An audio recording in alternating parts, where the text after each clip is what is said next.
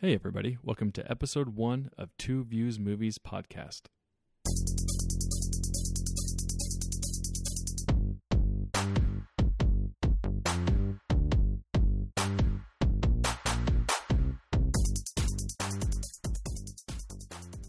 Thanks everybody for listening. This is Two Views Movies podcast. I'm Garrett. I'm Carson. And today's episode is dedicated solely to Star Wars, specifically episode 8, The Last Jedi, which we have both now seen twice.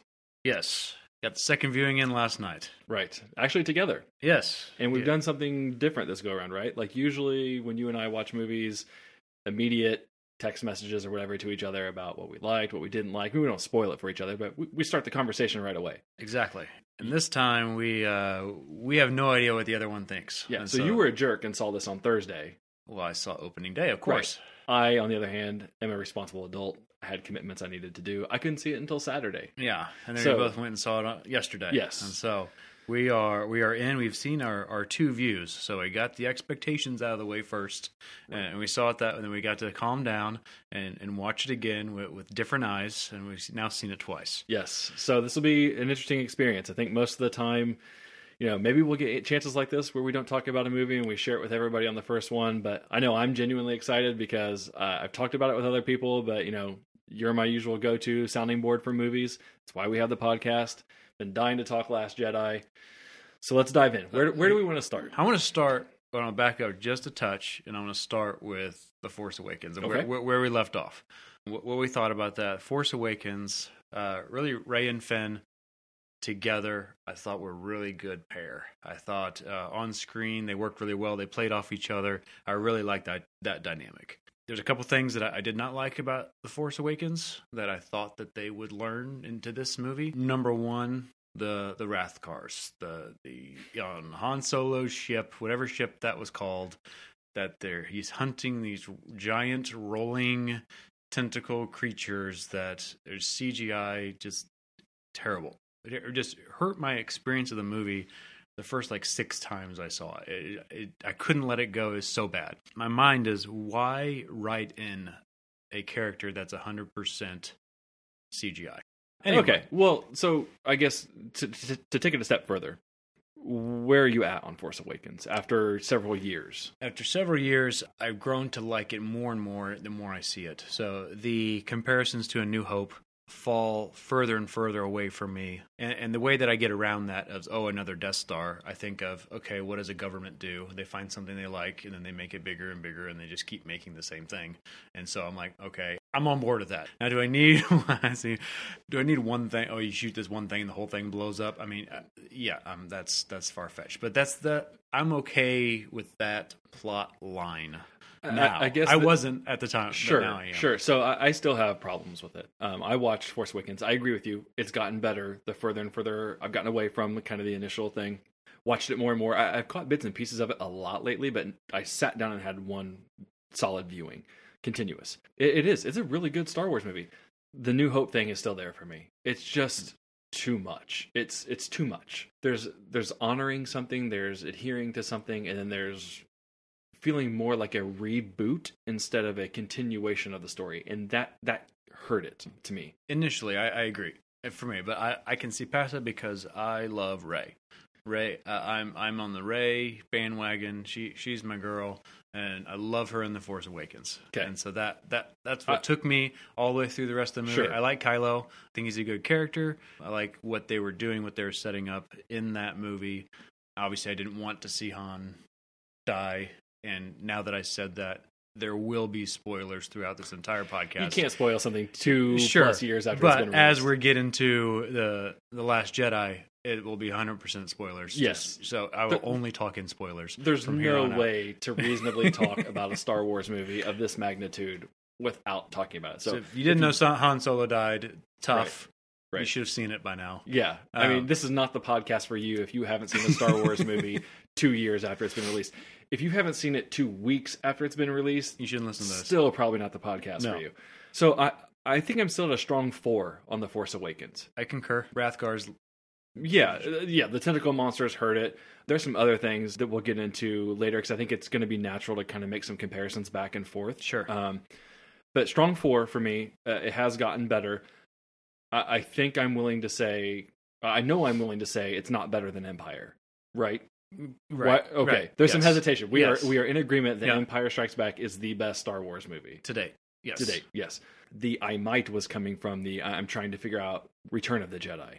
I think The Force Awakens is ahead of Return of the Jedi for me. I don't like the Ewoks. I don't like the Death Star retread. But anyways, I don't want to get too far into Return of the Jedi or anything else. I'm Sure. just trying to give everybody a spot. I think Force Awakens is my second favorite Star Wars movie. Okay. Where Wow. are you at? It could be. It could be. I guess it wouldn't surprise me if in 6 months from now I came back to you and said, no, I changed my mind. Return of the Jedi is number 2. Yeah. The problem is, for me, Return of the Jedi has really great, concluding, awesome stuff in it. And it also has a ton of filler that I just don't care much about. And Ewoks. Yeah. They would have been better if they were Wookiees. It would have been so much better if they were Wookiees. Right. So I think we're kind Okay. of in agreement. Empire's number 1. There's probably some eternal struggle between Force Awakens and Return of the Jedi for 2. We don't even really need to talk about the rest. You're splitting hairs to me with A New Hope, and the prequels are trash. So I guess just for the sake of everybody knowing where we're coming from, we're huge Star Wars fans, but we recognize the further we've gotten away from the prequels, how bad they were. They're still Star Wars movies, so they hold a certain place in your heart, but they are not quality films by any stretch. If you don't like Star Wars, just don't watch the prequels is the best way to do it. Even people who like Star Wars don't like the prequels. So yeah, and so going into watching The Last Jedi, I understand that I had, again, unrealistic, unattainable expectations coming into this movie that it just could not be reached. And so I have this is how I would do it, but I also want to be surprised, which are conflicting views. Right. So that could never happen. That's why I needed that second viewing to fully digest what happened. yeah, I agree with that. I'm still holding out for the time where I get a Star Wars movie that doesn't feel as much like a Star Wars movie. I kind of hoped I was getting that with this one, meaning you don't have to follow the same beats. You don't have to, if you're not kind of syncing up with the rhyming pattern of Empire and Jedi, that's okay. Film it a little bit differently. Go I'm kind of jealous that Star Trek is getting Quentin Tarantino, I guess is what I'm saying. I'm not sure I want to be that aggressive with Star Wars. I'm just saying I want something. I want something different. Well, I will say this felt different. It did. And it felt, I mean, from the get-go, from the start, and I'll just dive right in. Yeah, let's go. And so first, I mean, from the opening scene, you have Hux, who's being kind of played for a fool, by Poe. And so that fits Poe's character. It doesn't fit his. Hux. Yeah. Yeah, I mean, they truly make Hux a jester of sorts, right? Like, he can't ever do anything right. And so he's now turned to comic relief, and I don't think anybody in the First Order should be that. It's you can play with them, but they don't play back, type of thing. And I feel like it really took away from menacing villain, and right off the bat. And so all of a sudden you don't fear these people anymore because he's just a joke. Right. He's a pasty, whatever his joke was. Yeah, would you have liked that better if they made that joke at the expense of somebody not Hux? Or do you not like the joke at all? I'm okay with Poe saying it. I'm not okay with how Hux reacted to it. Like the whole "I can't hear you," and then that whole thing. I'm okay. Sort of like when Rey tells Ben to put a shirt on. Yeah, he doesn't. He just doesn't say. It doesn't mention. Doesn't bring it up. He just keeps going with it. Almost wish that was kind of the reaction that Hux had. So I'm curious, how did that line hit on opening night? Because you saw it at like 11:30 or something crazy that night. So you're going to have diehards in there with you. How did that line hit? I mean, you get the guy who's going to love everything that comes out, and so there's that guy that loves every beep of BB-8. Oh, sure. And so just dying laughing.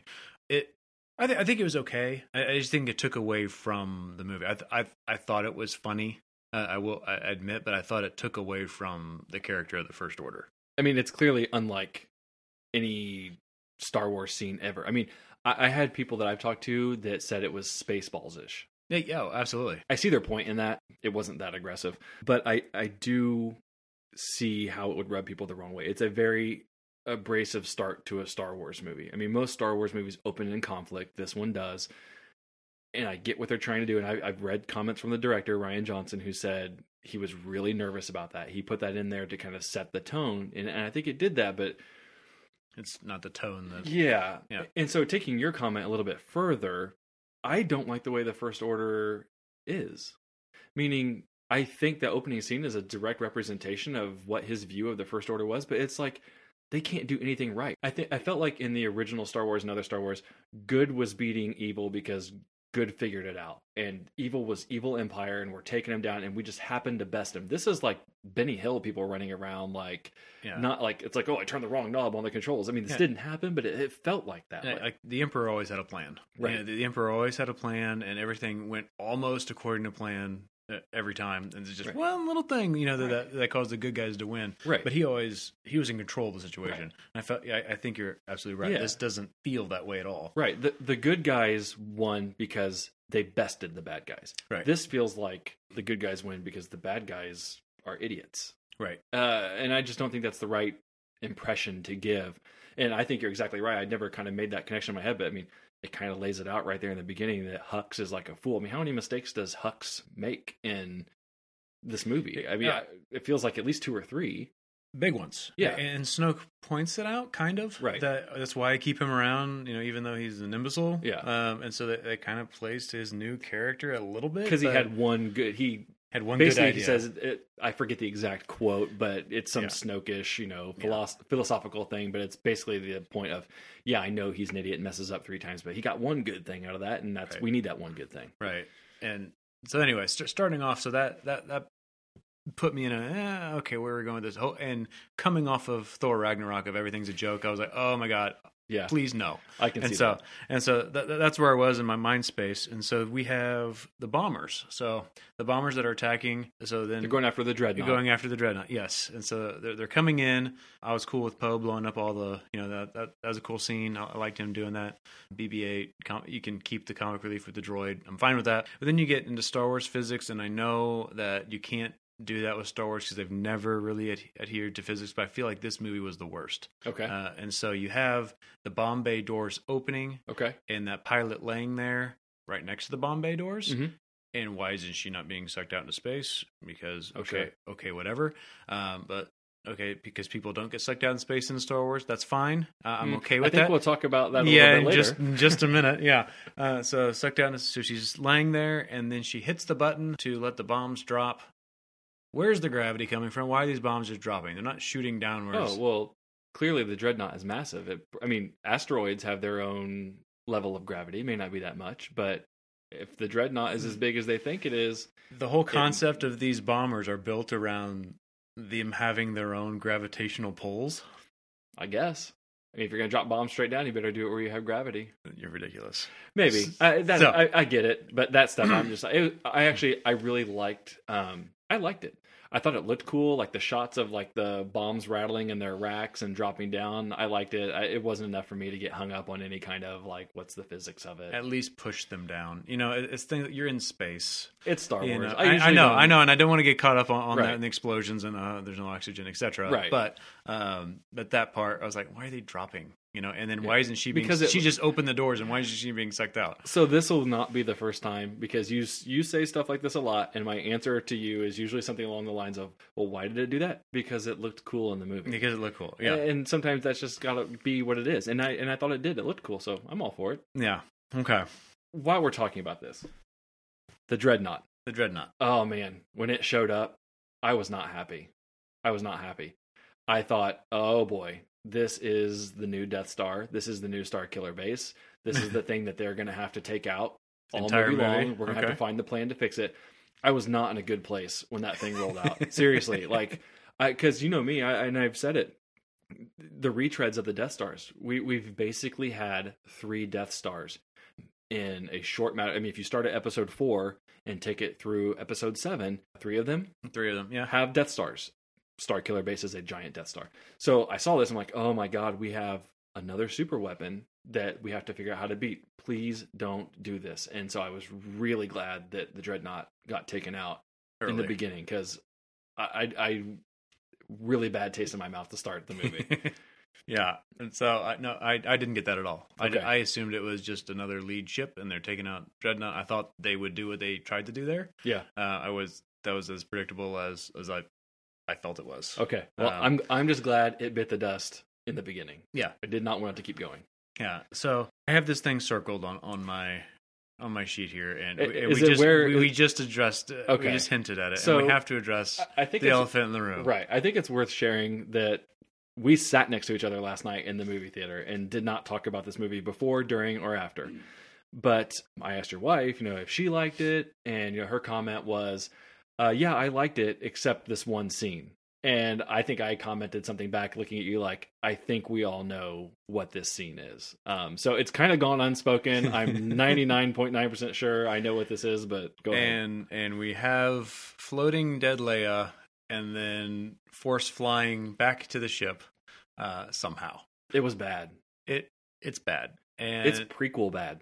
It's the why. It's the why factor of either you kill Leia that way and just let her go, which is fine. I was fine. I was like, well, eventually she's not going to be in the movies, so I'm okay letting her go that way. Or just have her somehow else. I don't know. Yeah. So I guess is unnecessary. Yeah. So was the point of that scene to show that Leia is Force sensitive, has Force powers?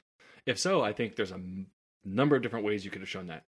Or was the point of that incident to have Leia set aside so that Poe can go on his arc of learning what to do, and you got Leia sidetracked for a little while. She's in her coma. Sorry, it kind of looked like a cocoon. Yeah, so I guess it kind of all depends on what the point of having her go through that was. I think the point was showing that Kylo wasn't willing to kill her. Well, there was that too, but I guess that doesn't. But why was she floating in space? Yeah, so that's what I'm saying. That piece doesn't matter. So one other quick thing about that scene. I mean, it's Guardians, right? Yeah, I mean, lifted straight from Guardians, right? So that was my first reaction. I was like, okay, all right, we're doing Guardians of the Galaxy. Great movie, love it. But okay. But if you're gonna do Force powers, have her as the missile hits and it detonates the bridge, she somehow uses the Force right there to protect herself from the blast and hold on. And you're just kind of in awe, oh my god, Leia just used the Force to kind of cocoon herself, another use of cocoon, around this thing. There's so many better ways to show that she's powerful with the Force than having her float out in space. Because now, if you're going to doubt the physics of gravity on the bomber, surely you are going to question. I know you can chalk it up to the Force. It's the Force. Yeah, that's the easy way out. That was a tough pill to swallow. But so as long as we're developing new Force powers, because apparently this movie does that throughout, of all of a sudden, you can now do this with the Force, even though no one's done it to date. You could have made her exactly that. Force shield, for something. Grab a couple things in the room and block the hole, or this doesn't keep her from blowing out. I don't know. Yeah, or maybe she diverts one of the missiles, right? She kind of reaches out and the missile starts shaking, and then she can't get the second one, but she somehow still survives, but people on the bridge die. I this is where you and I talk about this, but I have a hard time with somebody reading this script and thinking that's a good idea. So you and I said we both spent hours reading reviews, comments, everything on this. I did not come across anybody that liked this scene. No. And you can film it and you can screen it and you can, anybody along this process should have seen, hey, this is stupid. Yeah. And it's not even, and honestly, if the point was to show that she's a Force user, it's not really good at even doing that. It's not, because, they do other things when the Force is happening in this movie. They do that humming or buzzing sound to kind of let you know something's going on. They give you no indication other than her hand kind of twitching that something's going on. It just, nothing about that worked. Nothing. It's so bad. The standout in this movie is Leia's force pull. That's hard to get over. Yeah, it's my Rathgar in this one, and so it's definitely not good. Not good. You mentioned new Force powers. What was your take on the what do we want to call it? Bridging? Okay, and bridging the minds. Not to get too far ahead, I'm not talking what happens with Luke. Well, let's get to that later. Let's talk the Kylo and Rey talking through the Force. I liked it. Yeah. I liked it a lot. Snoke did it. I don't know why that they were able to do that when Snoke was dead, but they still did it. Right. I liked it because I think the movie needed them to interact, and I think that was the best way to do that. So as a plot device, I think it worked. So it also isn't entirely new, because you get all throughout Star Wars and the prequels, right? Like you sense each other. They get feelings. Luke and Leia have sensed each other. You know, my father's on that boat. Yes, right. On that boat. And in that last scene where you're talking about Kylo and Rey, how they could still do it, they're really close. Rey's on the Falcon, sitting up on the hill, and he's in the bunker of where everything just went down on Crate. So sure, they're reasonably close to each other. Yeah, I liked it. In fact, more broadly speaking, the highlight of the whole movie to me was anything with Rey and Kylo. I agree. Fantastic. It's really the only thing in the movie worth watching. Wow. So you I'm gonna drop a bomb on you right here. Wow. So you just took your cards and laid them on the table. There they are. I'm all in. I wasn't sure how we were going to evolve through this. I'm all in. Yeah, you're all in. You showed me your hand. So that's really interesting, because especially on bigger movies like Star Wars, Marvel, DC stuff, you and I don't always see eye to eye. Generally speaking, you know, we're kind of in the same ballpark. But I know sometimes when I see a movie and I'm like, I don't like it, you know, I'm like, but Carson's going to like it. And sometimes I don't quite know where you're going to come out on that. So I still don't know everything where you're at on this. But yeah, you just pulled like a maverick and laid your cards on the table. Yeah. And I'm not sure if you're going to throw another ace out or if you're going to throw like a 2 out on this. I'm not going to look at your cards. We will see. So yeah, I agree. Rey, Kylo, Rian Johnson did great on that. Them talking through the Force, like Kylo's story, Rey's story, they're intertwining. I couldn't ask for more with that. Yeah, I love the whole interaction with the two of them. Everything between those two, I thought was great. Yeah. So what scene? So we're into this too. So okay. Rey's parents. And so I know where you stood coming into this movie of you hope that they were nobody. Okay, yes, that's correct. And so you hope that. Yes. It's how they put it out there. It's okay. like the only reason that scene was in there was for the audience, not for the universe. It wasn't for Rey. It wasn't for Kylo. So hold on. Which scene? So when he's talking to Rey, I know who your parents are. Tell me who your parents are. And she says, nobody. Well, it's even if your parents weren't nobody, you still know who they are. You don't reference them. And that only makes sense to the audience and not to them. Right. It's like, you're nobody in this story. Or it's like, what's story like that? It felt forced. Okay. And say what you will about the result of her parents being nobody, which I preferred it to be something, and I think they're going to still do something with that. But just the way that they brought it up, of she was just trying to find her parents. She knew who her parents were. You know, Kylo apparently knew who her parents were. There was no mystery there. Only the audience didn't know. Okay. And so that whole scene was like, it felt forced and only giving us information. Okay. I can see that. It didn't really have an effect on me one way or the other. Now, my interpretation of the scene was Kylo knew it because he read it in her or through the Force somehow. So it's kind of like he just probed her mind. Was like, yeah, they were nobodies. Yeah, but you're right. Rey never gave the impression that she thought her parents were somebody. She just wanted her parents. Right. She wanted them to come home. But I think you can make an argument that, you know, she's said over and over again, like she's just trying to find her place in all of this, and maybe she thought her parents would be her place in all of this, and she knows what she's going through with the Force and everything, that she feels like she's a bigger part of something, and maybe she thought her parents would help complete that bigger part of something. And so by him saying they're nobody, it's kind of like, you know, well, she said that. She said they're nobody. Well, I mean, if I ask you who your parents are, you tell me who your parents are, whether they're somebody or not. Right. Okay, so I'm okay with them coming about that they sold her. That'd have been a different dialogue, but you got the same result of it. Sure. Of, you know, your parents aren't coming back. Yes, because they sold me for drink, and they know they're dead. Right. You know, or whatever. You know, they're dead in a pauper's grave. You know, who cares? We never talked about her being royalty or anybody special. That's just the audience feeding into that, and that's where I had my problem with that scene. Okay, I can see that. I won't like completely disregard that. I think you could try to tie it into she's all looking for her place and all this, and maybe she thought her parents would give her some kind of glimpse into, because maybe she feels like Kylo's strong in the Force and his parents are somebody. Luke was strong in the Force, his parents are somebody. So why is she strong in the Force if her parents are nobodies? But she knew who her parents were. But she always knew that. Well, but she just show me my parents. She wanted them to come home. She's pretty young. I got the impression that she can't remember her parents. Like, because when she's taken away in Force Awakens and the ship flies off, I mean, she's a pretty young girl. So, 10 years have passed. How much do you really remember of your parents?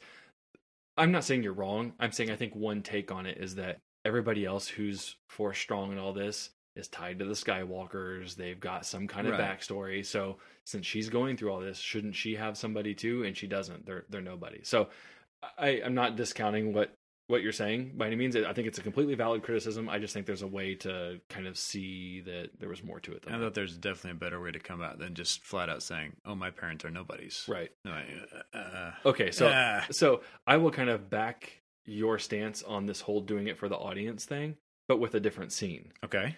The scene where she goes in the hole on the island, sees whatever, I don't know if it's a mirror, some kind of reflective stone, and then there's like snapping. The second time I watched that, I was like, okay, what were we really showing with all of that? Like, why was there a million rays there? It just seemed like, okay, we've got this cool idea for some kind of Force vision, we're going to do it, but it just like, it added nothing. Yeah.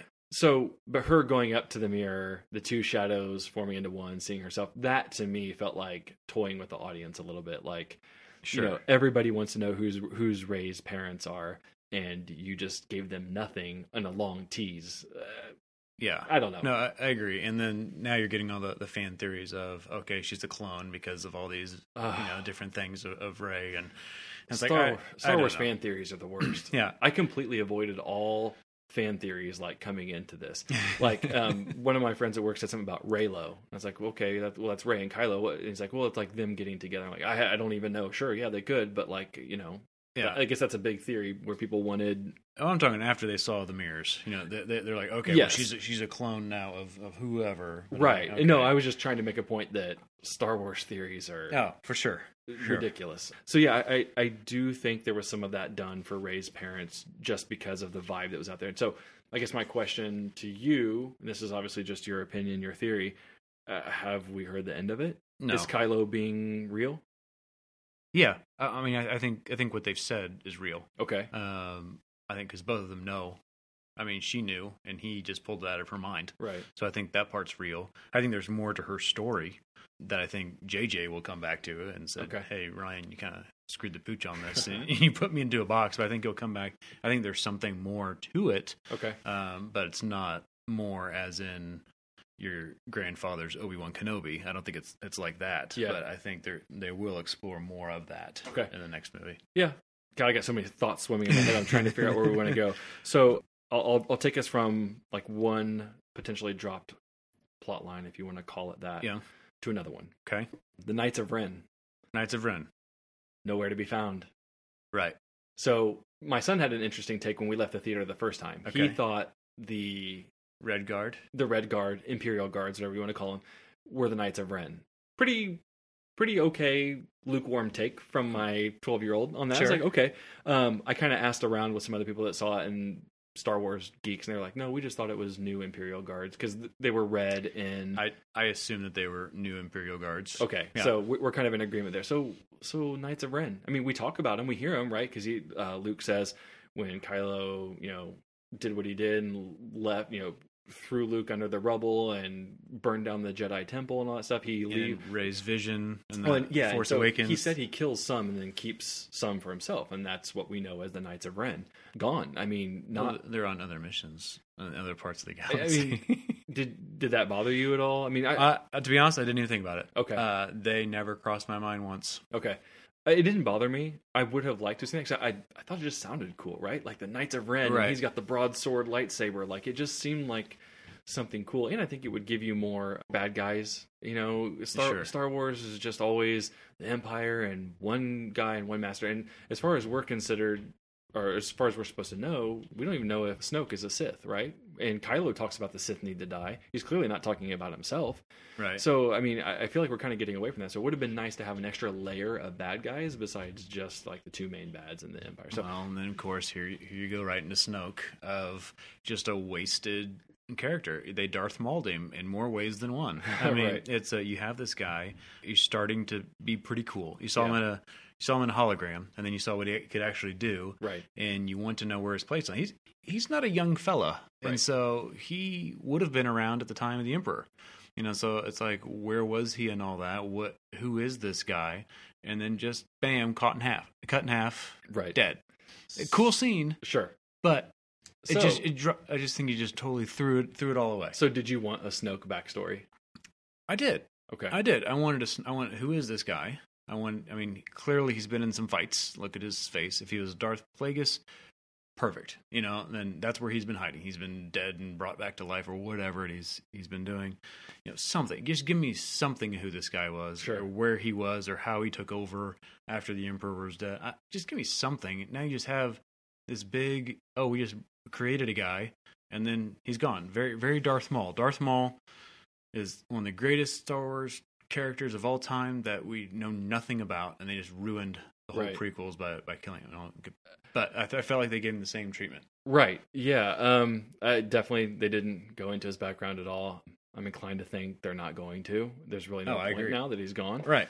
I mean, he clearly used Force lightning, so he's up there in terms of Palpatine's level of strength with the Force. But yeah, we're not getting much more than that. I think it's done.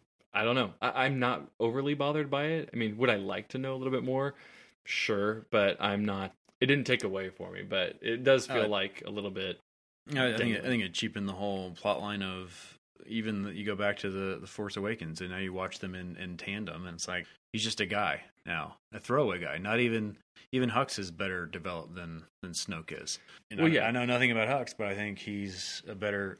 It angers me that you have potential, and I don't need a long exposition from him or some villain, you know what I'm saying? Yeah. Monologue of who he is or his backstory and etc. I didn't need that, but you can drop things here and there to at least give this guy a little bit more depth other than just some scary guy on a throne. Right. And I think the problem is they left him such a mystery after Force Awakens that you kind of want some answers.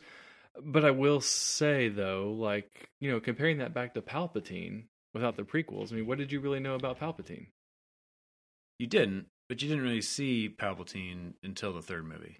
Sure. I mean, if you kind of stagger it to be that Empire, so Palpatine's presence in Empire kind of mirrors Snoke's presence in Force Awakens. Sure. So then in Jedi, you get more Palpatine. In Last Jedi, you get more Snoke, and it's kind of on the same level, right? Like nobody knows anything about Palpatine in the originals. Yeah, so I mean, why? And again, this kind of goes back to the whole let's make all the beats match for the original trilogy and this new trilogy, and it's not one for one movie wise, but there was definite beats of Empire and Jedi in this movie. But I don't really have a set stance on it, but it does feel to me like people want more answers for everything, but we didn't really know any of that for Palpatine to begin with. Yeah, I just feel like this was poor storytelling. I mean, he's connecting the two for a reason. He's the man behind it all. He's the one who seduced Kylo, and who is this guy? And at least Palpatine, we didn't know what the universe was like before the prequels, so he was just in charge. We just assumed he was in charge. Sure. Snoke, where were you during the original trilogy? Right. You were around. You had Force powers, but yet the Emperor didn't know about you. Vader didn't know about. I mean, sure. Come on, something. You can do that if you don't do. You know what I'm saying. Timeline wise. Anyway, no. So there's my Snoke, and I'm going to go straight into that scene when they fight. You mentioned the Imperial Guard. Yes, which I think was awesome. It was ridiculous. I love that fight scene. I wish there was more Force fighting. Yeah. Force pushes, Force lightsabers, other stuff like that. Mm-hmm. One thing that really got me was he wraps his lightsaber chain around her lightsaber, mm-hmm. and they're struggling back and forth. Like, why don't you just turn it off? Right. Turn it off, turn it back on. And right. Stuff like that. But I really liked that scene. I thought it was really cool when he, shot the headshot that Kylo does. Right. So Rey throws in the lightsaber, he catches it and just punches turns it on and off and puts a hole right through the guy's head. Right. That was awesome. Love that scene. Great scene. Could they have done something different after that? sure, but that scene in itself and them working together, that was pretty Yeah, fun. everything It probably makes the movie. Yes, that scene is huge. And one of the small things I've caught both times, like one of the guys falls into a pit that I guess we assume it has like some turbine or something. Yeah, and you just see like red confetti come up that he got blasted. Yeah, it was really well choreographed. Even the build up to it, where Snoke's interrogating Rey, and I've seen some people say that they thought, because Snoke goes on this big diatribe about, I can see everything in Kylo's head. I know everything he's doing. And Kylo is doing something, and he's not able to see it. Now, I think it's the perfect, show him the right hand so they don't see what the left hand is doing. And literally, that's exactly what he's doing. He's turning a lightsaber to kill somebody that he doesn't like, which Snoke is interpreting as Rey. Right. And really what he's doing is he's turning the lightsaber there, and he flicks his wrist and...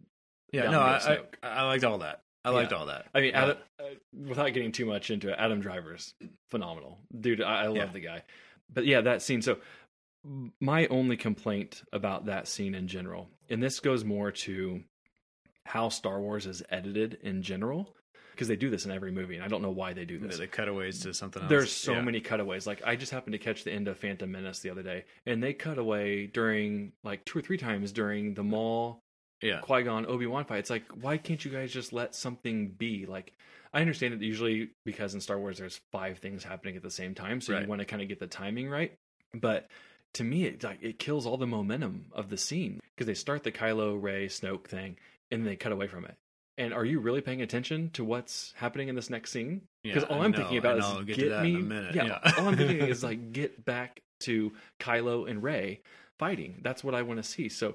Star Wars to me, and that's kind of what I mean when I said earlier, like, I kind of want a Star Wars movie to not feel like Star Wars. Like, please stop doing that. Don't take me away from it. And I guess it just feels more egregious in Star Wars movies. I'm sure there's other movies that do that all the time, but for some reason in Star Wars, like, I felt like this movie in particular, now I need to go back and compare it, but like, I felt like it was really bad at taking you away when you most wanted to stay there. To be there, yeah. And I think in other Star Wars, and I'm thinking of Return of the Jedi, when him and Luke's fighting Vader, when they cut away was like when Luke was hiding, right. And so like they fought, then Luke's hiding, and so that they cut away, right. So it wasn't right in the middle of the fight, right? Like they did in this, and so there was no. Yeah, I agree. I was like, I just stay here, and I'd like to splice a movie that only has that scene together, and so I don't have to go to one of these others that I'm just shying away from, these plot devices that are about. Right. So before we leave that scene, though, I mean, it is the scene. Correct. For me. Yep. There's other scenes that try to be the scene.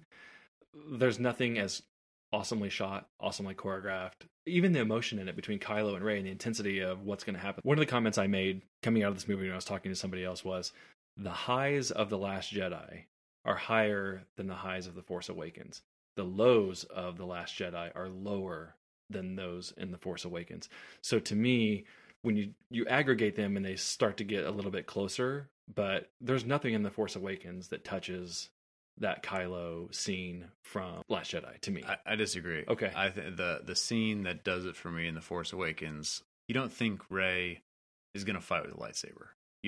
So from the trailers and everything, and then you have Finn fighting, and you think it's there, and then when that lightsaber she catches it and turns that sucker on. Yeah, that's like I'm getting chills right now just talking about like that was freaking awesome. You know? And I love that scene, and I never really got that in this. It's like that's cool they're fighting together, but I never really got like that's a cool scene. Oh, see, I didn't get I'm the opposite. I got chills both times seeing it on Last Jedi when that happens. Now I don't get chills on the Rey scene from Force Awakens. It's kind of like the first time it was cool, but then afterwards I kind of know it's coming. Even when I know it's coming.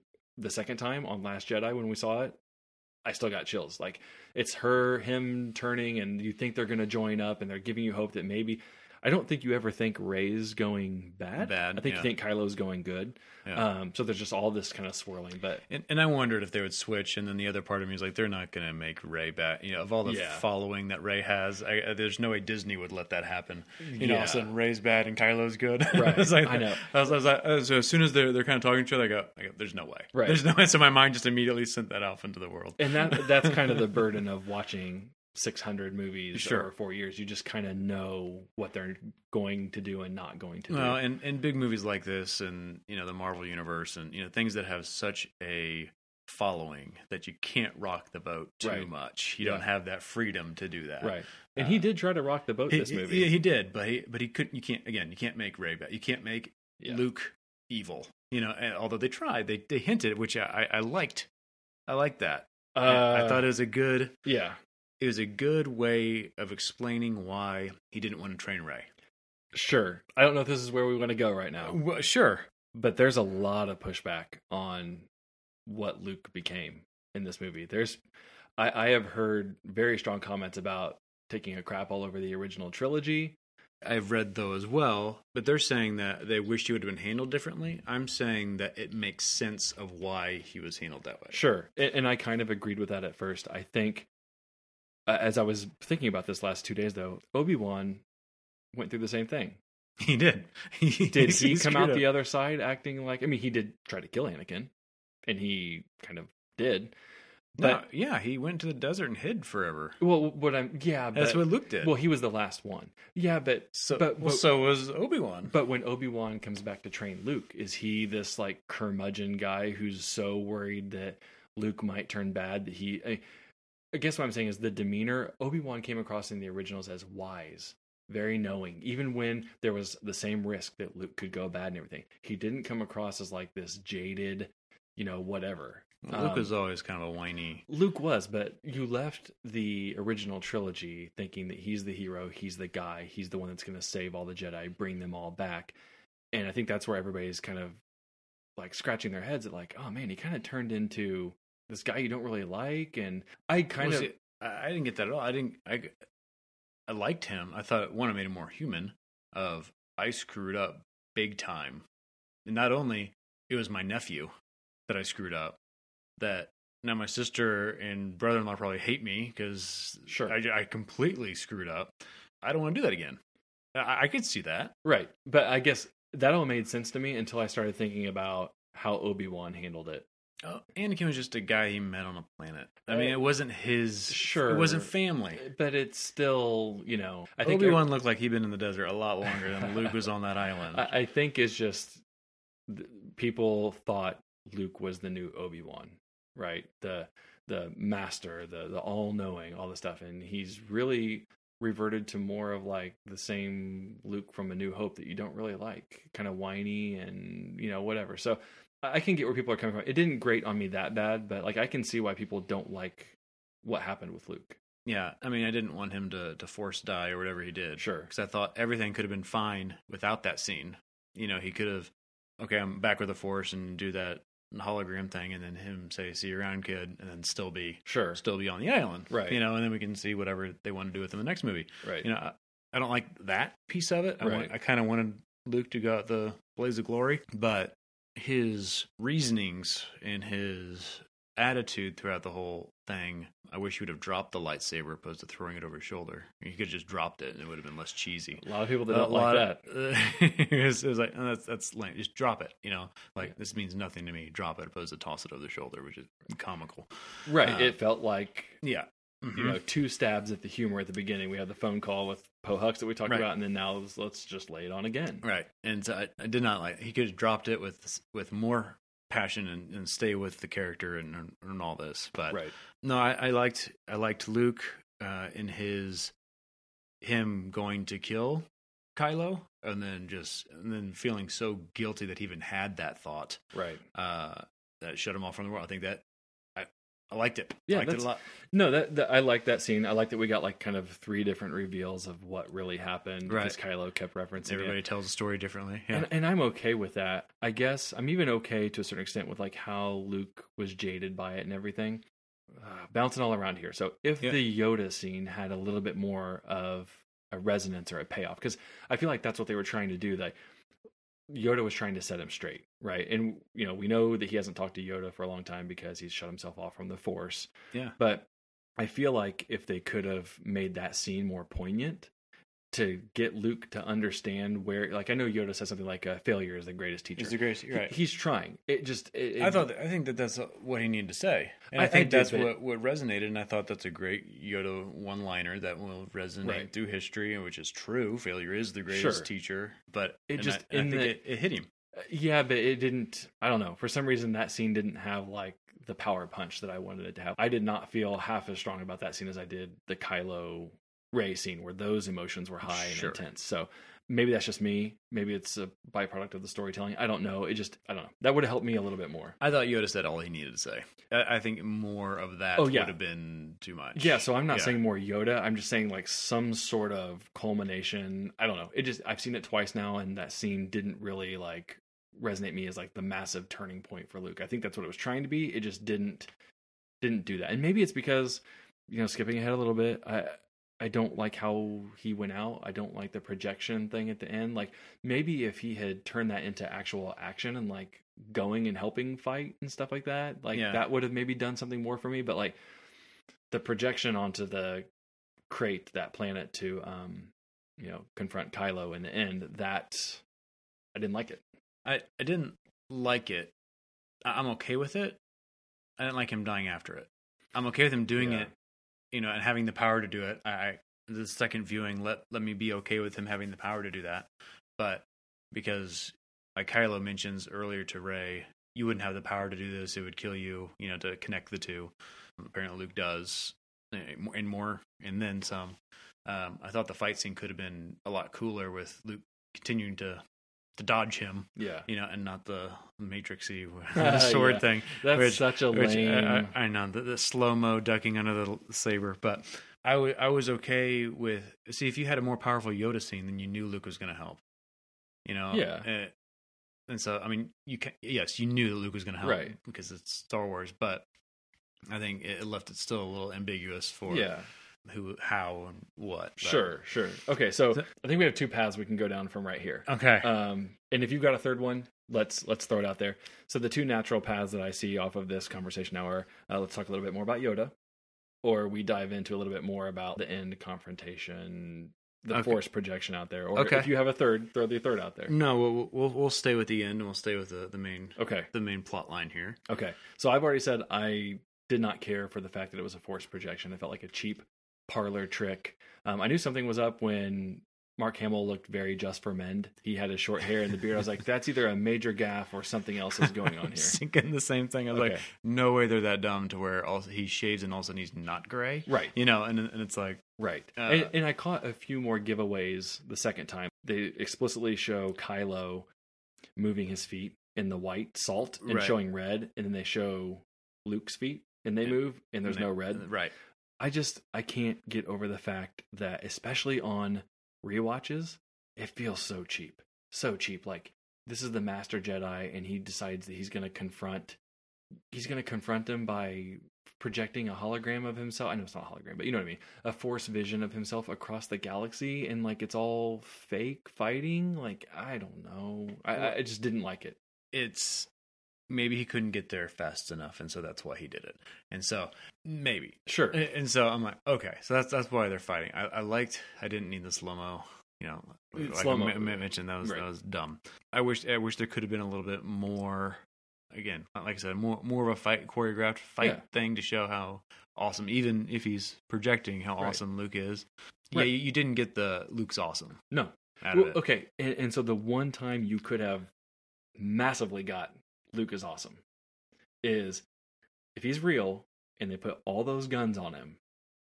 I mean, you could have created some kind of like thing where he's either, I don't think blocking him with a lightsaber would have been good, but like if he really is like the end all be all now of like Force users, like again, some kind of like shield, like he was doing something. I mean, let's not force field. Well, yeah, and let's not even mention the fact that he could have like Phantom Menaced and ran away fast. Yeah. But that was your time, right? And that's what I thought we were getting. I was like, oh my God, I'm going to see like the craziest use of Force here for him to not get hit by all these things. And take down walkers and take down, Well, I didn't even care if it was that. I would have been okay with how the scene played out where like Kylo then goes down and stuff. But like after Luke has shown like this crazy Force ability, which I know he's technically doing, but not in that way. Right. It was like the two main uses of Force that they're trying to do with Leia and Luke are so wrong. Like, right. I feel like it's like you and I used to talk about Superman. You want to see it, you want to feel it. I want to feel the punches. Yeah, that's why I like the Matrix so much. When it did it, like he could dodge bullets, and they did a great job of showing that. So you got the awe of his power. Like, you did not get that with Luke. Like, I'm never in awe of his. I'm sorry. As cool as it may be that a Force projection across the galaxy did that, it's right, kind of lame. Right. You're not pretending to be Luke and you're a kid. Right. You know. I force projected myself.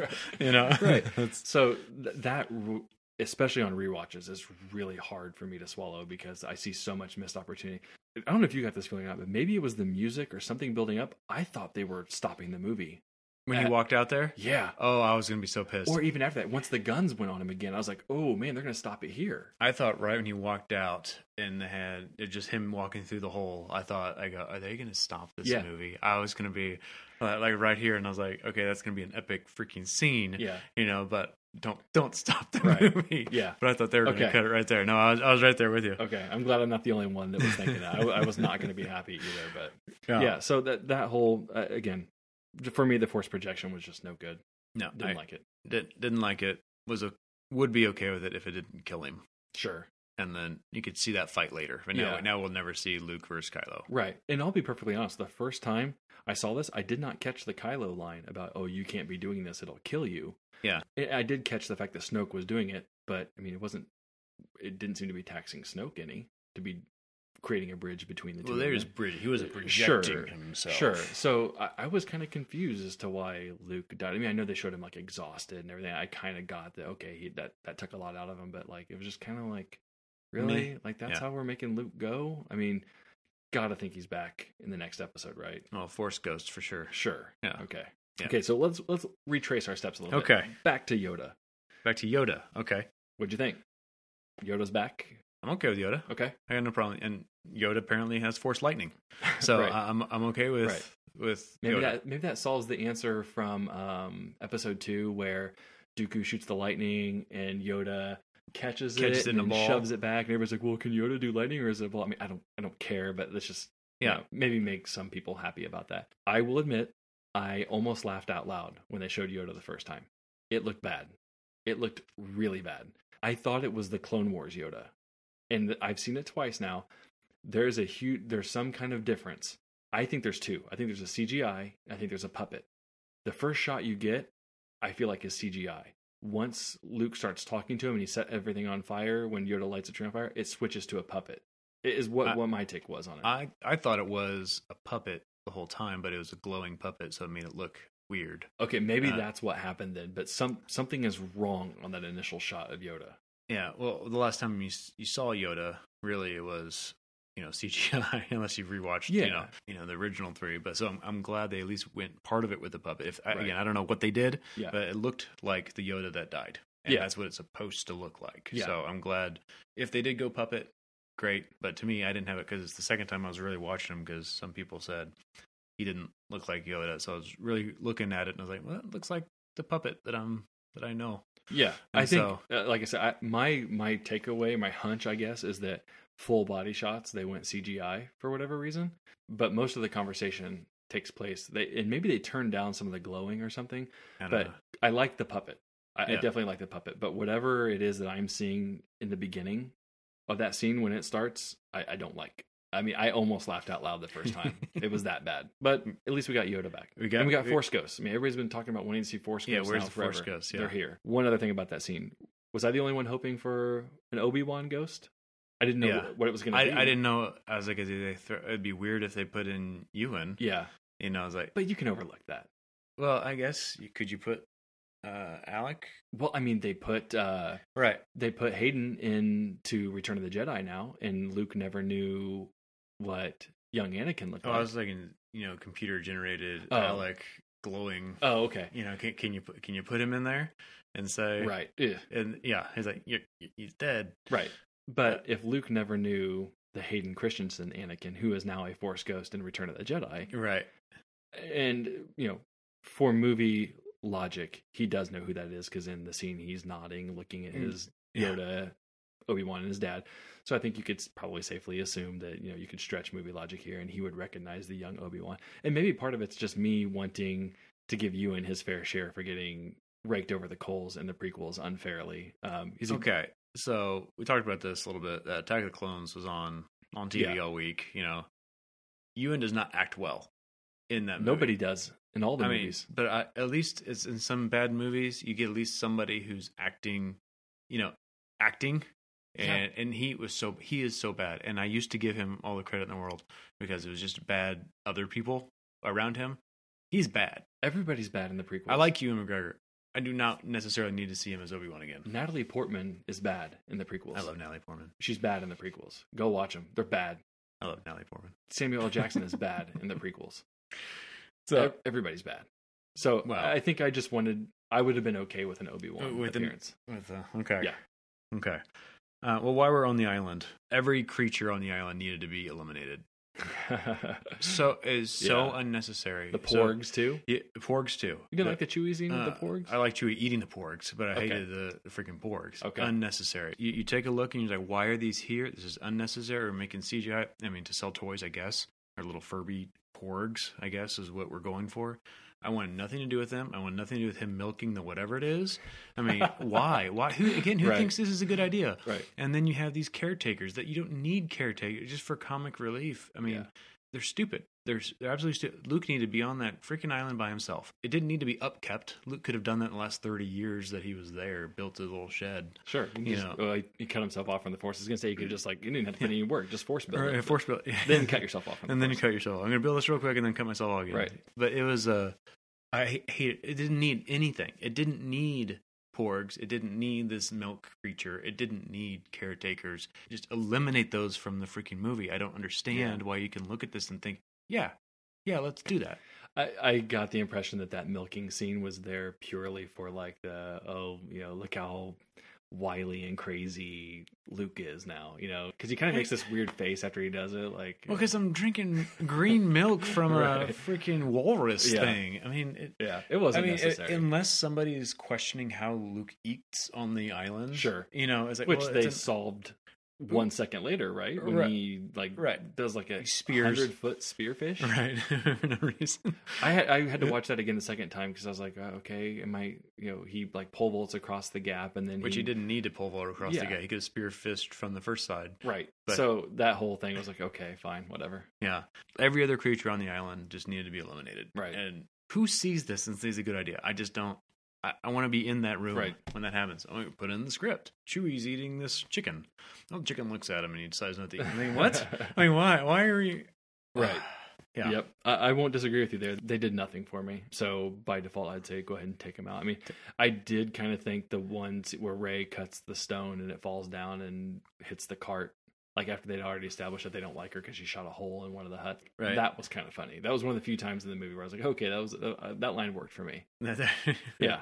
But again, didn't need to be there. No. Didn't need to be there. It wouldn't have changed anything had it not been there. But yeah, I agree. It could have been, unnecessary. I think Star Wars does that a lot. Just throws in unnecessary creatures or characters because they feel like they need to. Freaking Lucas does. Yes. All prequels. But we're not. I don't want to go down that hole. Well, and that kind of goes to my point when I said in the very beginning, which is come on, guys, we can divorce ourselves. It's I might be taking us down a bad path here, but it's like the casino place. We're going there. It's not a cantina, but we shot it just like a cantina scene.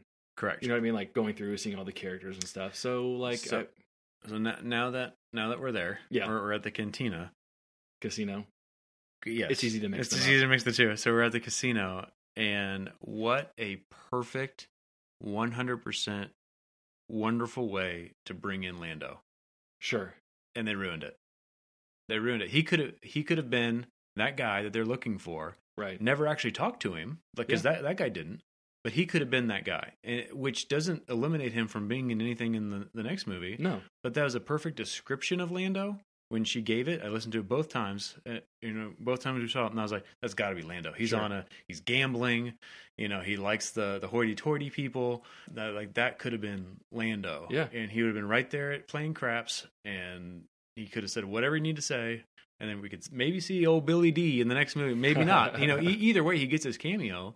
of that's who they were looking for. Excellent pilot, code breaker, smuggler, whatever he is. Right. And then there's just this guy who's acting like Johnny Depp, freaking Captain Jack Sparrow. Like, I didn't. It looked like Justin Theroux, Jennifer Aniston's boyfriend. I don't know if it was or not. I need to look it up. I don't know. But he was talking like Johnny Depp, and so I was like, why? That was a perfect place to just drop in old Billy D. Williams. No, that I honestly, that thought did not cross my mind. No? But now that you say that, I'd have been all on board. It'd been perfect. When she was describing, I leaned over to my wife and I go, "Oh, that's gonna be Lando." Well, and especially since they didn't go with that character, right? So you could have still had Benicio doing whatever he's doing over here, and Lando could have been the throwaway guy. Yeah, he's just there, and then he never sees Finn, sees, and he would have been a rebellion sympathizer, so it would have worked perfect as well. So yeah, it was a good fit. It was just a huge missed opportunity. I would agree. They're going through everything, and it's like, oh, there's Lando, and we want Lando, but their path gets diverted, and so we didn't see Lando, and so maybe we'll see him in the next one, maybe not. Either way, he got his due. What's Lando doing now? He's gambling on a casino plan, and that's fine. Everybody would have been happy with that, right? But I like it. I was so mad when it wasn't, and they didn't even use the guy, and I was like, I had heard prior that Billy D. Williams was not in the movie, and so I was like, maybe they're just throwing me off, but that's really Lando there, right? And then, and so the dice. I don't even know anything about the dice. I mean, I read it afterwards, but like, I don't think anybody in the world knows. It's in like one scene in the first one. Yeah. So I'm going to question my Star Wars, knowledge here, but Han won the Falcon from Lando. Yes. Okay. So in a card game. You could have had if you kept Lando in there longer. So I've heard it's also a card game, but I also heard the dice have something to do with how he won. Okay. So sure. But anyways, I guess my point was like, if that was Lando and you kept him in, there was your explanation. You could have had Lando make a comment, not about the dice, but like you could have tied that in to give it a little bit more weight too. Like if you had somehow gotten on the Falcon or seen the Falcon, right? You know what I mean?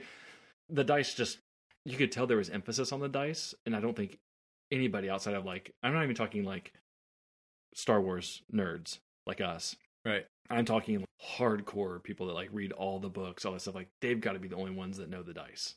So to put that much emphasis on it, like I like your Lando point, because I think it could have come around. I mean, I knew it had something to do with Han, and they knew it had something to do with Han, and so it's like, okay, but it has no meaning to the audience, right? Whatsoever. Yeah, and so I was like, you're putting a lot of emphasis on this. And, yes, it's clearly going to show up in the Solo movie, right? And why did the dice take so long to disappear after Luke was dead? I caught that the second time. I was like, wow, okay. Luke's already dead, yet these dice are flying around. Right. And why was Luke's lightsaber blue? Yeah. He force projects him with his dad's lightsaber?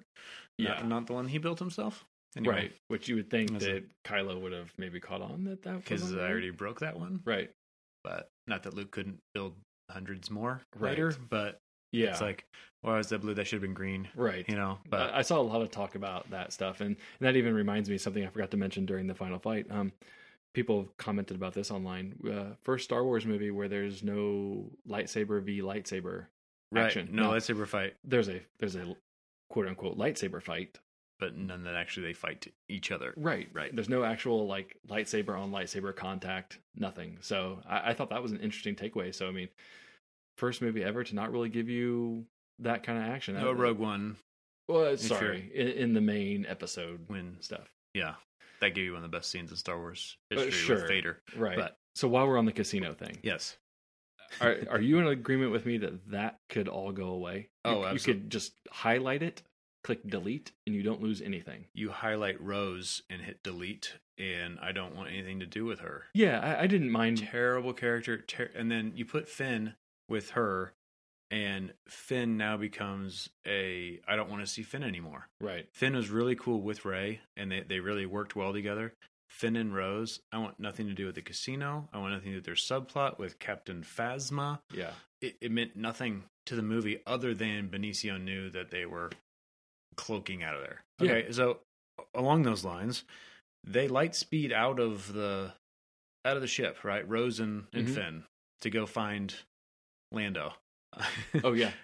I mean, the First Order didn't care that that they light speeded out of there. Why don't you just keep firing these transports all in different directions and light speed out there? It's like, how did they get out and nobody noticed? The only people that noticed almost was the rebels. Right. Like, what was that? Oh, it was debris. Right. Yeah. I was like, I mean, Yeah, I don't know the answer. My guess is like it was maybe so small that the Empire just didn't care. Okay, so keep sending everybody else out there. Sure, get them off the ship. I'm sure they only have so many escape pods that they can do.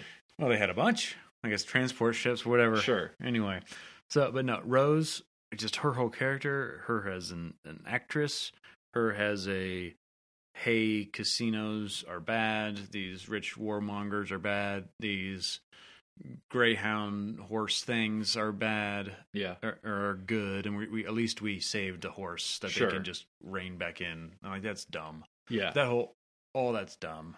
I didn't mind Rose. I just didn't like the whole plot in general. So her inside of that was just whatever for me. You know, sequels do this. Stranger Things just got knocked for doing this in season 2, where you take the main people, that's what everybody liked about the movie, and you break them up. I mean, right. Technically Empire did it too. They took Luke and shoved him off somewhere else, but at least he evolved and did something. Finn doesn't really grow as a person on this separate trip. I mean, he gets to the realization that war is war and people make money off of it and all that stuff, but it doesn't really land him in anywhere. And he was already there. I don't want to be involved in any of this. I want to run away. Right. I mean, that's Finn. That's why I think it falls so flat. I mean, it's just like, here, we need to give Finn something to do while he's over here. And yeah, that whole plot line needs to go away. When they run through the city on the backs of those things, very prequelish. Very prequelish. Oh, I agree. I mean, it kind of felt like Anakin riding on top of those hippo things in Attack of the Clones. Just not good. The message, and you know, they try to tie it in later with a little boy at the end who uses the Force and he's looking up at the sky. And somehow these kids already know the tale of Luke Skywalker facing off against all the walkers and stuff, right? Because they're recreating it. So like, I don't know how this has happened. The legend continues. Yeah. So he's become more than a man now. Yeah, so the spark. I get what they were trying to do, but yeah, like the whole setup of like there's an underlying class here. This rich Finn wants to be in the rich class, and then Rose exposes him to everything underneath. I get it. It's a message. It's typically not one you get in Star Wars. I mean, you got a little bit of it in the early prequels with slavery and stuff like that. It didn't add anything to it to make the payoff be that there's like a new legion of kids that's inspired for the rebellion. I mean, I guess that now have Force powers. Well, and that's always kind of been there. I mean, that's where Luke came from. You had people that were wanting to rise up and fight, and Leia's already said, you know, we have people all over the galaxy, even though I know nobody responded and stuff. But the casino stuff was just, it's not easy to rewatch. No, it's not. And I'm glad. At least we trashed the casino. I was like, did you really? You didn't trash the whole city. Right. I mean, you ran through a couple. Like, okay. Did you like Benicio? No. Yeah, me either. Partially, it was the whole plot line. Yeah, that he was on. I mean, I like Benicio as an actor. I like him in almost everything he's in. His little tics or whatever makes him a little different there, but he added nothing. Yeah, and it's unfortunate that he was tied to that plot line. That made me want to again edit out that whole movie, right? Of those pieces there. Yeah. So I'm completely with you on that one. Okay, so getting to the middle part of the rebellion. So we're Poe. I heard a lot of people not like Poe in this. I liked Poe. I thought he actually had a pretty good like arc, right? Like they call him trigger happy, whatever, and then by the end he's clearly become the leader that somebody needed him to be. So he evolved at least, right? And the fact that you assumed that he was going to be right in his method of doing things, and he kept being wrong. Mm-hmm. I thought that was an interesting way to do him. And then he realized, well, gosh, I think I'm right all the time. And then I realized that I'm not. Right. So I thought that was really good for Poe. Miss Jurassic Park, why does she have purple hair? That really bugs the crap out of me. It's like now we're like hungry. Like I want to make her an alien. I want to make her a little bit different, but not with any effort. So I'm just going to give her purple hair. Like, right. It's really distracting and unnecessary, I thought. Yeah, her character was take it or leave it. I didn't really care. She did get one of the coolest shot scenes. Well, yeah, I was just about there, but she's going to put before we get to that part, we have, and again, also why is she in a dress? Everybody else is in military. For sure. She's in a dress. Well, I mean, but Leia was wearing. Leia is a princess. Okay, she's a freaking princess. She can wear whatever the heck she wants. But I was like, why? She's this badass commander person, and she's wearing a dress, and everybody else is in military outfits, whatever. Right. That was weird. Yeah. And so, and then, and on that piece, I read a lot online about how people were, almost all the pilots are female. Like, why are all, like, 90% of the rebellion was female in the big group thing. And I didn't notice it the first time, but after I read those and we went and watched it, I was like, yeah, almost everybody here is female. I'm like, okay, and they're all complaining that it's Hollywood or whatever, or we're trying to get more female power, or whatever. You have Rey and you have all these female people. Assuming you're not, sexist, of how it fits in the story of, well, there's only 400 people left in the rebellion, right? And if you said, oh, the men fight first, they're all dead. Right. That's who's left. That's who's left. You have those people who's left. So I was like, okay, well that fits. Yeah. So it's not that I think there should be more men. It's just the people that are complaining that there's not enough men. Well, here's something that solves that. They're all dead. Right. Those are going to be the same people that don't like the message of the casino, which I don't mind the message of the casino, that war is war. I actually like that Benicio showed Finn the hologram of sells to both sides. Yeah. I'm okay with that message. I mean, that's a fine message. It didn't do anything for me. But the same people who are going to get aggravated at that message are going to get aggravated at somehow notice. I didn't even notice. I didn't either. And then when I was reading the reviews, it's like everybody. I was like, oh, there is a lot of women in this. But again, if you think logically of the men should be fighting, well, they're all dead. Yeah, and there's only 400 people left. So here's what you're left with. That was going to be the way I explained it when you started talking about that. I think that's right. Yeah, and so I was like, again, I'm okay with it. I didn't have a problem with it to begin with, but. Right. Here we are. Yeah. So the coolest scene that's not Rey Kylo related is the light speed through Snoke's ship. Yep. Awesome. Yeah. It was awesome. It was shot perfectly. One for the sonic boom type, the aftershock, I guess, with the sound shock after that was done very well. The only thing that you have a problem with now is why didn't they do that to the Death Star? Right. It's like, okay, well, if this is a solution that it just takes one person, one Kamikaze. ship, kamikaze, we're going to go right through that Death Star. Yeah.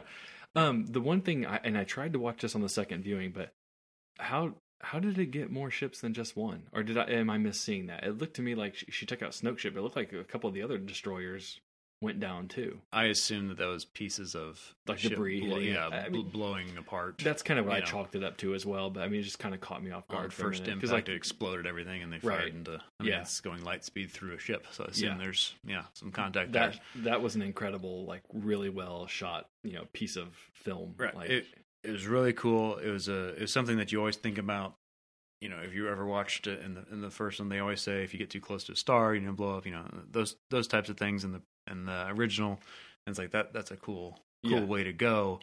But then it also really puts a burden on JJ of this is an option, sure. And then everyone's going to say, well, why don't they just send somebody to fly through whatever it is that you're making next time? I mean, there's that, and then going back to the Force projections, it's like, I know maybe Luke can only do it, but now are we gonna have to watch every Star Wars movie that comes after this that has a really powerful Sith or Jedi or whoever it is, and just think, okay, is that a hologram? It doesn't quite set a good precedent. Yeah. But you're exactly right. So now the next time there's a big super weapon again, maybe I don't have to worry about it as much. I can just be like, all right, we'll just light speed through it. Well, light speed or cruiser right through there.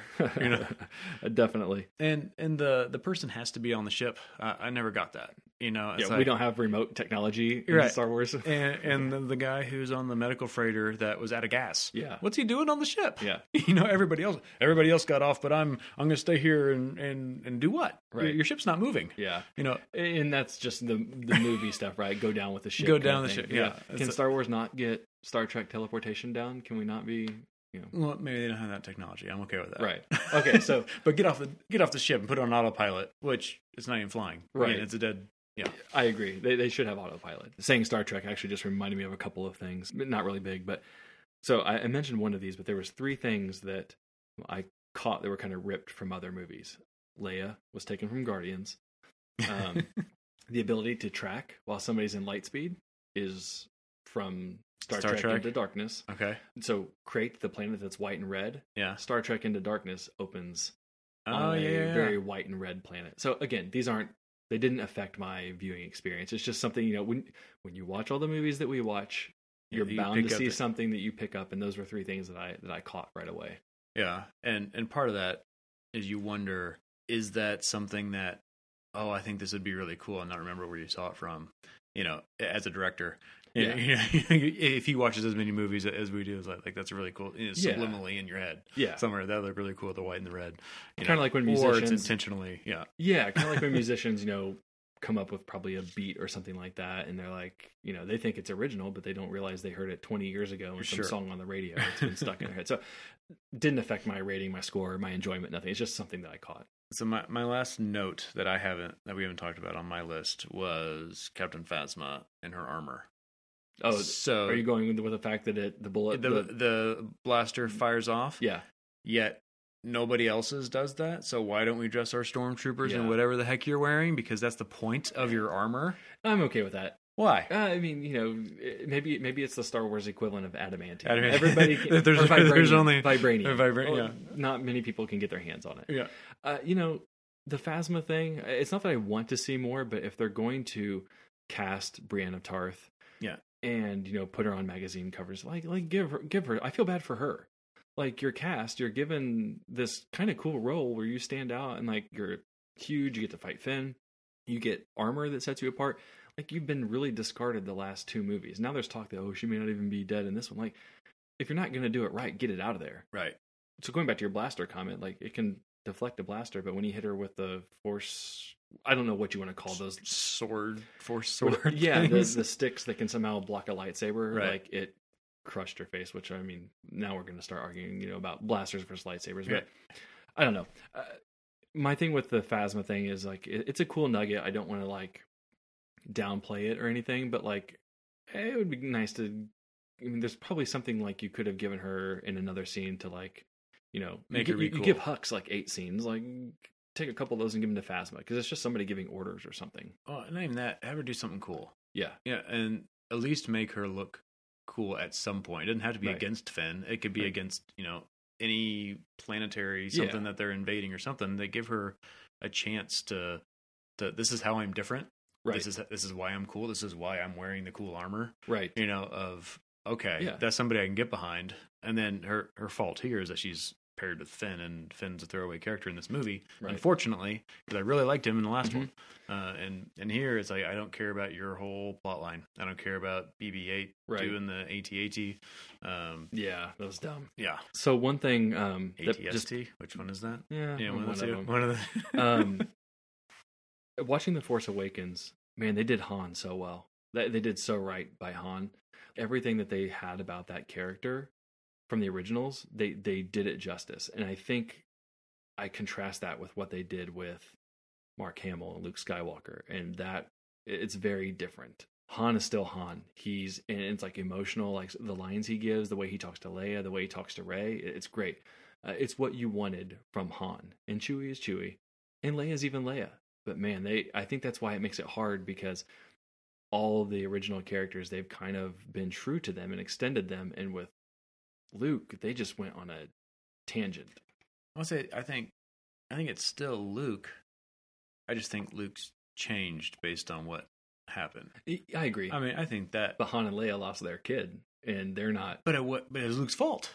I know. It's how do you, and like, I'm going to freaking, kill myself on this island. Right. Because my nephew now murders thousands of people, on a whim. I get it. And that's my fault. Just next time you watch Force Awakens again, keep in mind, like, it's just, I watched that and I was like, man, they did really well by Han. And I think people maybe wanted that for Luke too. And instead they got a different path. It doesn't mean it's wrong. It doesn't mean that he didn't develop or learn lessons.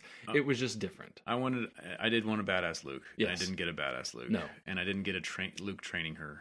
The whole, whatever that was not Luke training her. Which would have been, going back to the beats of the original movies, it would have been the Yoda training Luke kind of thing. Right. It didn't get that. And I probably, honestly, if I'm being honest with myself, I probably would have been one of the guys that would have been like, oh man, it's the same thing. Same thing. Because I mean, the Kylo scene, Snoke has Rey look out the window at the destroyers. Oh, and these are all your people, like Emperor, Jedi. So yeah, I mean, I would have been okay criticizing that beat happening again to get Luke as the teacher. Yeah, I would have paid that price. Yeah, I agree. The main problem I'm going to have with this movie, and we've touched on it last episode, was one, the expectations was so unbelievably high, but also I'm very protective of my genres, and so when others are going to come with these exact same critiques, I'm going to be on the defensive. Right. Of now I'm going to have to defend Phasma. I'm going to have to defend, what they did, because they were like, wait a second, it's okay for me to make fun of Star Wars, not okay for you to make fun of Star Wars. Sure. And so I know we're gonna get a lot of that, and just like the original Spider-Man, there's a lot that I have to defend, because it gives them a lot of ammo. Sure. Here, but there's a lot to like as well. And Rey, again, a lot of people didn't like the way she worked, like really didn't change, and I just thought Rey was great. Big fan of Daisy. Big fan of Rey. Rey was great, but you're right. She kind of evolved. She more like progressed than evolved. Like Poe went through a full arc of like, thinks he's great, conflict, come out the other side better.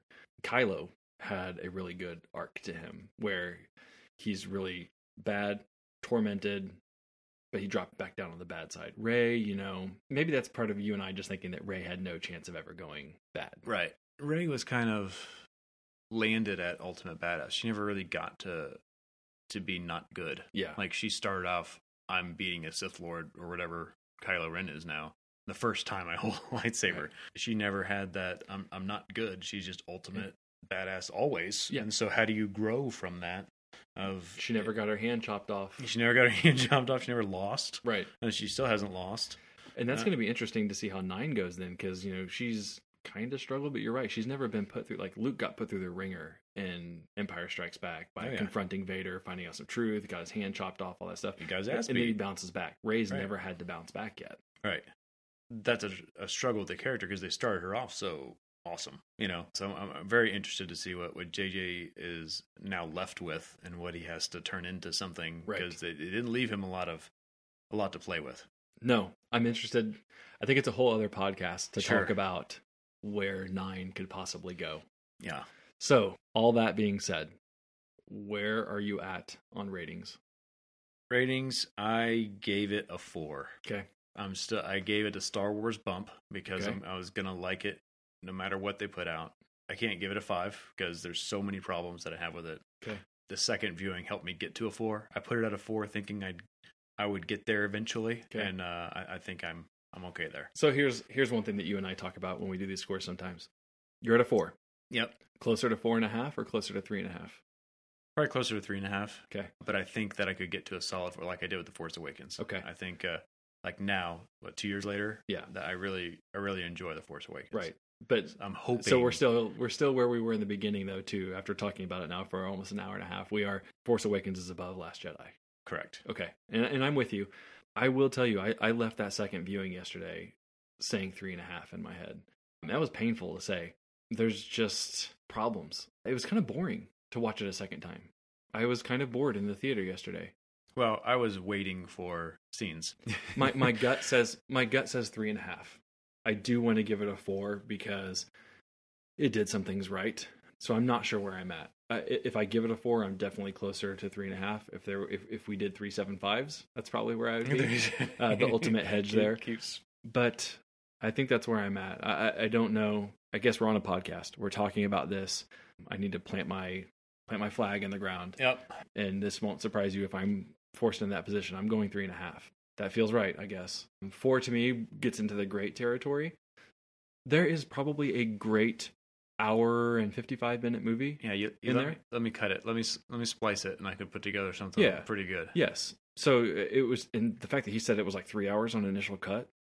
Ugh, I don't know. I don't want to see that cut, to be perfectly honest. And that's sad to say. Unless it's only adding Rey and Kylo. Yeah. And or a training scene. When people were saying that, I had heard a few comments like, oh, it's too long. And I was like, oh, wait, from the way this thing looks, give me all the Star Wars I can handle. Exactly. And it's sad to come out the other side and not feel that way. Well, I still feel that way. I still want a 3-hour movie. Sure.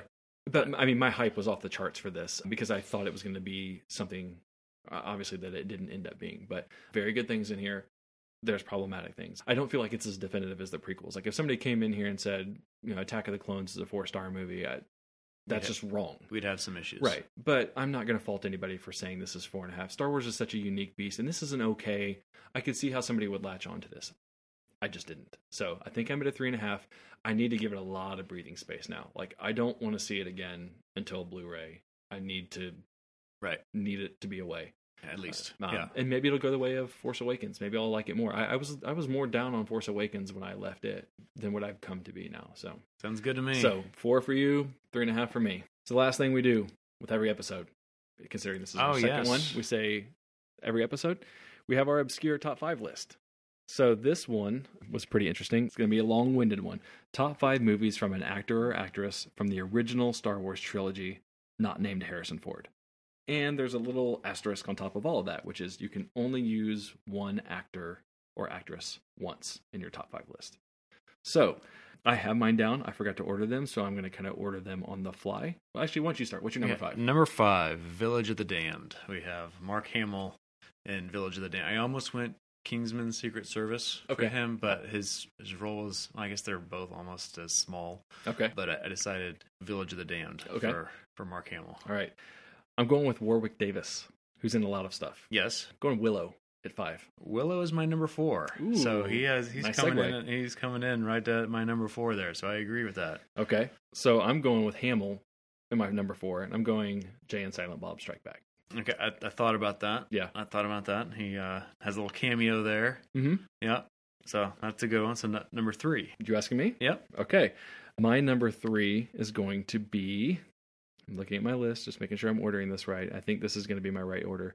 Going with Carrie Fisher. I also have The Burbs. Yes, exactly. I have her as my number 3 and in The Burbs. Wow. Well done. And I think I know your next one too, but I'll let you go ahead. You're going to let me go again? Yep. Okay. I'm going to go with James Earl Jones. James. See, I wavered back and forth on James Earl Jones of whether he was technically in Star Wars. So I did not put him on my list because I had these other 2 on here. In the tradition of our list, I figured that make your argument. Which very valid. He's Darth Vader. Sure. So yes. But so what's weird about this is I wasn't allowing voice acting going the other way. I agree. So I was not going to allow Mark Hamill to pick up the Batman. Joker. Yeah. Okay. So I went James Earl Jones, number 2, Hunt for Red October. You went okay. So when I had James Earl Jones on my list, I had Field of Dreams. Okay. And so but he got bumped for Village of the Damned for some reason, which he definitely should trump that. Okay. So you're 2. I had Billy D. Williams in Batman. Ooh. That's where I thought we're you were segueing going. again. I thought that's where you were going with that. No. So Billy D. Williams. Because it's my number 1. It's your number 1. Yes. Okay. Batman 89 with Billy D. Williams. Billy D. Williams. Yep. Okay. So I knew it was on there somewhere. So I'm worried now that I don't know your number 1 that I missed something, because if you've got something ahead of Batman, it's got to be big, and I must have just missed somebody. It is. Because you've covered Hamill, Fisher, Warwick Davis.